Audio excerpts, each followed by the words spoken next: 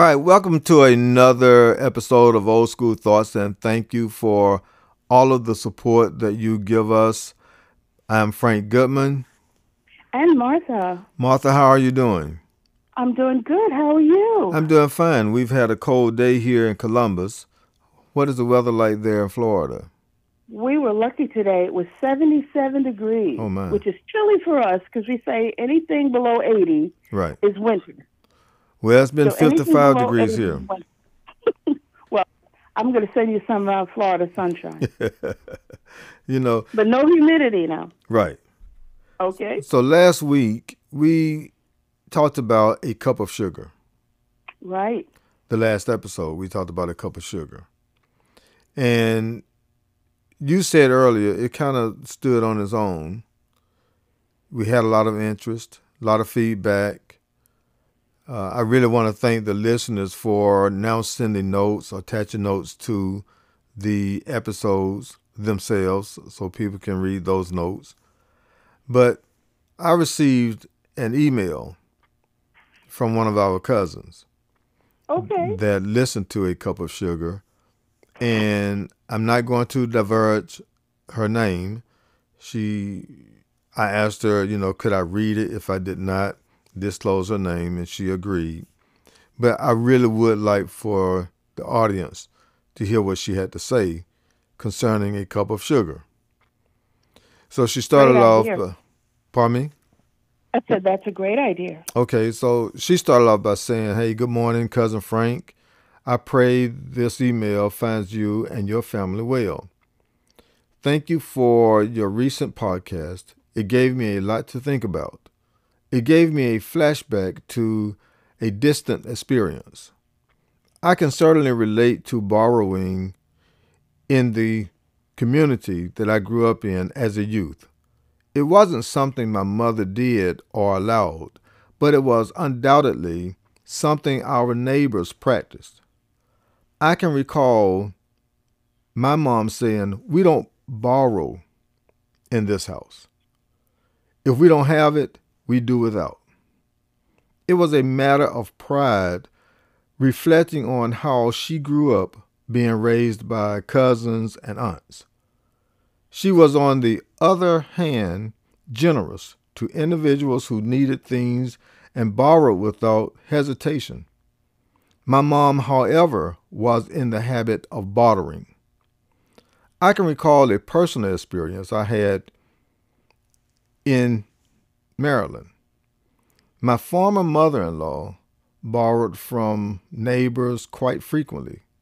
Hence, my son, whom she babysat, or for, hold on, babysat for, believes this practice acceptable. One afternoon after I arrived from work, I was met by a neighbor who approached me with the question, "Do you know your son borrowed salt from me?" I responded, "No. I can't imagine why, because we have salt in the house." Of course, I apologized to her as my face flushed with embarrassment. I entered my house, called my son, and located the salt I knew we had stored in our kitchen cupboard. I immediately marched over to my neighbor's house and showed her the box of salt that I knew we had. To respond to the comment I believe Martha made, we no longer have the sense of connectedness we had back in the day. We are perhaps too proud to express that need to our neighbors. My church is in the process of trying to restore that sense of connection, but I know it's a process that will take developing trust and knowing that there are no strings attached to generosity. It's a godly expectation. So, what do you think about that, Martha? I think that's a beautiful note, and it brings back memories about giving. Mm-hmm. From my own experience, I originally am from New York, and Mm-hmm. I've settled in Florida since I retired. Right. But the church that I belonged to in New York was a church that had its roots in the South. And so we always had what we called a food bank that we did every Saturday where we gave goods, foods, canned goods, to the neighborhood people who were in need. And I thought that that was the way that all churches did, actually, until I moved away from New York to find that that wasn't something that was done anywhere else. That was, in the areas that I lived. It brings back that thought that we need to be more open with each other. And that doesn't mean that someone should take advantage of the situation, nor does it mean that we should ignore one another. But we have to find ways to channel an opening where we start to communicate with each other better. And I think what she was talking about is that communication. I was amused that, the son thought that this is what you do. You just borrow. So he wanted to borrow salt, even though there was some in the closet, in the cabinet. I thought that was interesting, But you notice that she said she felt embarrassed because she knew she had salt, and she grew up in a family that said you don't borrow. I somewhat grew up in a family where we didn't borrow a lot, but we borrowed amongst relatives. So we didn't borrow from neighbors per se, but if my relative was coming and there's something was needed, we would feel free to say, bring it. Bring this item, and that'll make the meal come together. So I think it's a good way of looking at how things used to be and how we might transition to a new version of that going forward. Well, I think we have kind of transitioned into a new way of requesting a cup of sugar. Mm-hmm. And I think that is requesting a favor. That's right. And I'm saying that because one thing I have learned, as an entrepreneur or just a person with different skills, a lot of times we get caught where people don't want to speak with you. They don't want to talk to you. They don't want to do anything with you. But once they find out that you hold some talent, right, or you have something that they need, they come to you, and especially if they are from the community. right. Now, people outside of the community, they're willing to pay them whatever they ask for. They're willing to meet the requirement. But when they ask you and they ask us in the community, there's always a cup of sugar, which I mean, what can you give me? What can I borrow from you? Can I borrow your talent? Yes, but what we're missing, Frank, is in the old days, it was that barter system. It was that barter system, right. It wasn't that you just took something and didn't give something back. Right. It was always expected that at a later point in time, you would repay that gift. But what I'm saying, Martha, is that transition may not be the best transition. Right. But we have adopted a transition. And that transition, on a lot of occasions, is based on the fact that we don't really want to pay people in our community what we are willing to pay other people outside of the community. Look, and when it comes to people within the community, you want a deal. You want to start telling people that you don't have enough money. You want to give them all the reasons why you want a discount. Right. And that is a system of saying, can I borrow a cup of sugar? So that, But that's not really the system of borrowing a cup of sugar. Okay. A cup of sugar implies that when I need a cup of sugar or I need something else, you will be there to give it to me. But what we're dealing with in the neighborhoods now is give it to me and I'm not going to see you ever again to pay it back. Or it may mean that every time I need something, I'm going to come back to you again. But that doesn't work because they'll wear out their welcome, won't they? Okay. So we have talked about this cup of sugar. Right. And first I want to apologize for, stumbling over the article, the letter, reading it back. I've had a surgery on my eyes, so I always have to kind of angle myself the right way to read something and make sure that the light hit the screen correctly. But I think the message got across. I think the feedback that you gave, definitely was great. But I would like to ask you another question, though. Sure. We cover a lot of things during the week, and I want to ask you, let's talk about something that has bothered you, something that has gotten your attention, something you feel that we need to talk about. I think, and we talked about it briefly before the podcast, Mm-hmm. but I often go on to certain sites that are designated for people of African American descent. Okay. And it's a recent phenomena that we have so many educational sites that are popping up. Mm-hmm. But what bugs me is that how people who are not African American, not all people, but some people, feel the need to go onto these sites, look at what's there, and then decide that they are going to change how you think. I'll give you a perfect example. Young man today on Facebook put up a picture of cowboys of color, of African American descent. Mm. Okay? And he made a comment, right or wrong, he made a comment that if you were black, you were a cowboy. But if you were white, you were a cattleman. Mm. Now, I can't verify if that's true or not, but I don't think, for me, looking at the picture, I wasn't interested in what his words were. I was interested in the fact that somebody had an amazing picture of 8 cowboys posing for that picture, and they were black.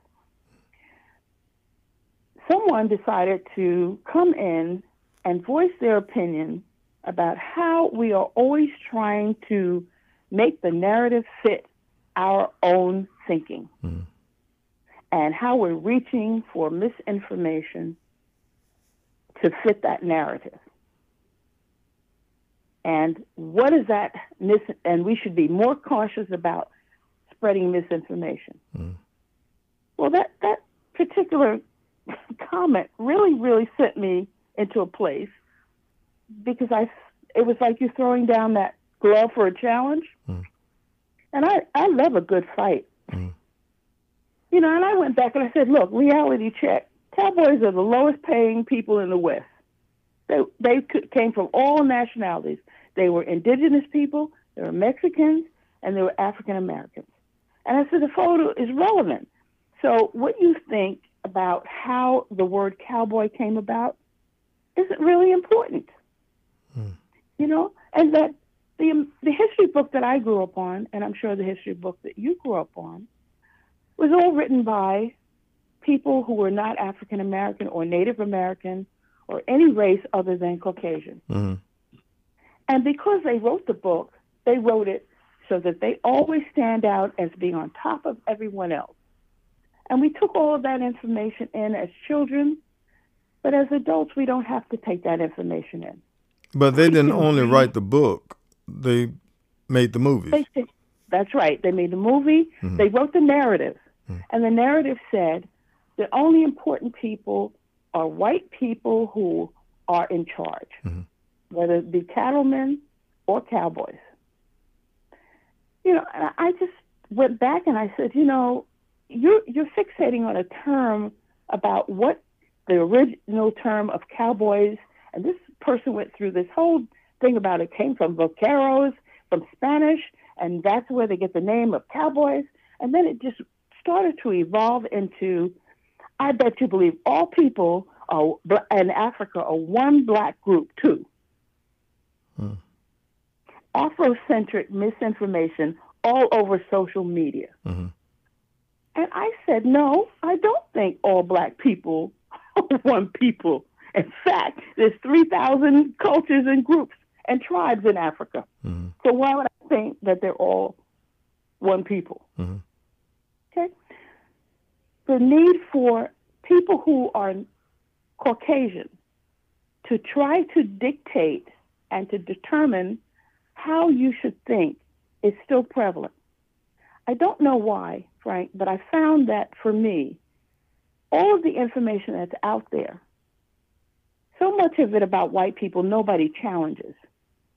But the moment a site that's devoted to African Americans or people of color or people who are from the diaspora, if they put something up, then every white person, not every, but some white people feel the need to call it misinformation, refer to it as being something to do with Afrocentrism. Mm-hmm. Well, they don't talk about Eurocentrism. Mm-hmm. And that's really where it pisses me off. Right. And I told the guy, I said, look, at some point, you better watch your pressure because you're going to blow something. Mm-hmm. You know, and I can't believe you're saying that there were no African-American cowboys. Mm-hmm. You know, at some point, you have to be able to respond and challenge people and shut them down when they are saying things that are contrary to your site that's uplifting you. I don't believe whether that person misspoke about what the meaning of a cowboy was, that was irrelevant to the fact that the picture spoke for itself. You know, this is something I think we need to train our children, train ourselves on how to critically look at what somebody is saying to you. Because what he was doing is trying to put down anything that was positive and uplifting for Black people. You know, and at some point he wanted to refer to me by my first name, which is a no-no, because I just simply went back and said, I don't know you and you don't know me, and you're not permitted to use my first name. Mm. So, you know, you have to always be on top of things that are published, because there's someone who wants to shoot down this idea that we are finding out what our history really means and what our history really is. Now, as I listen to you talk about the situation, it comes Mm-hmm. it goes back to what we've talked about once before, and it has to do with, are we prepared to respond to issues? Right. Are we knowledgeable enough to respond to issues? And I think that is what is critical. We have to put ourselves in a position where we're able to defend history and to be able to challenge what someone is saying, but it has to be personal. Yes. And it should be personal for us. It has to be personal. I mean, if you look at the Jewish community, it's personal. Yes. Regardless of how it's presented, it's personal. They present themselves in a personal way. If you do something to one segment, regardless of where they are throughout their diaspora, it represents all. It represents all. That's right. And they have a way of defending it. They have a way of making it personal. Because they will come together and they will combat it head on. They will go straight at it as a group. Now, that's something we don't do. Right. Now, the Asian community has picked up on that.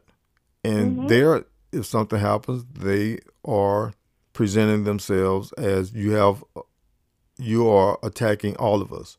You are doing this. It's personal. That's right. That's right. We are, in a lot of cases, we are gathering information and we are repeating history based on events. Right. But because we do not have a strong interest in genealogy, and I mean just we as a whole, do not have an interest in genealogy, placing yourself and your family into the timelines of African American history, African history, slavery history, throughout the diaspora. Because we are not interested in those things, then we're not prepared to argue the situation personally. And I was telling you once before, it's personal to me because I always place my great-grandfather, who was born in 1833, during the period of slavery. That would have been 32 years remaining in that timeline of history. And so it's personal to me. I think about my grandmother. Okay, I think about my father. I think about my mother. I think about my ancestors who have dealt with so many things within the timelines of history. So when I approach people, I'm bringing those ancestors with me. It's not, I'm just Yep. not talking. I'm bringing them with me because they are the people that I am defending. Does that make Because sense? they are your living history. Right. You know, like you, my great grandmother was born 1810. Mm-hmm. And what always strikes me as interesting is that even though we have that brick wall where we can't really go back too far with our with our ancestry research, if you think about it, your great grandfather and my great grandmother had a mother and father. And if nothing more, their parents would have been, say, hypothetically, 20 years old when they were born. Mm-hmm. So already you're talking about 1813, and I'm talking about 1780 or 90. Mm-hmm. We forget to look at the timeline of history. Mm-hmm. And we have to start looking at historical events in our family lives and piecing them together in a timeline. Hmm. We cannot continue to only look at my history when I was in the 90s and my mother when she was in the 60s, and that's as far as you go. Right. Because you're missing out on 3/4 of what your family's done. Hmm. Today, I watched a funeral ceremony for my niece's husband, an amazing man. And I learned today he had 4 Bronze Stars. 4. Most people don't get 1. Right. He had 4. That is an incredible legacy. Something you should be proud of. And he never spoke about it. Every time I've talked to him, he's never gone into what he did. We have so many heroes in our families. Even the person that didn't earn a star is a hero because that person survived and you are here because of them. To me, my great-grandmother is a hero because she went through 50 years of slavery and 50 years plus free. I don't know how you endure 50 years of captivity. Right. Because I am blessed to have been born free. Right. But we have to start acknowledging these family members, acknowledging their history, acknowledging how important they were to the history of America, their work that they toiled in the soil, and whatever jobs they had made people wealthy, and those wealthy families exist today on the backs of those people. Okay, Martha. That's the history. All right. It's that time again. It's that time.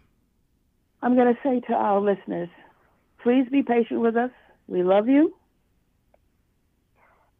We are happy that you always respond to us, that you listen to our podcast. Please continue to do so. But Frank and I are on a quest to make history known and to give respect to those ancestors so that we can say their names proudly. On that note, we're going to say thank you for listening. We love you. We love you. And we're always going to ask you to be good. And be good.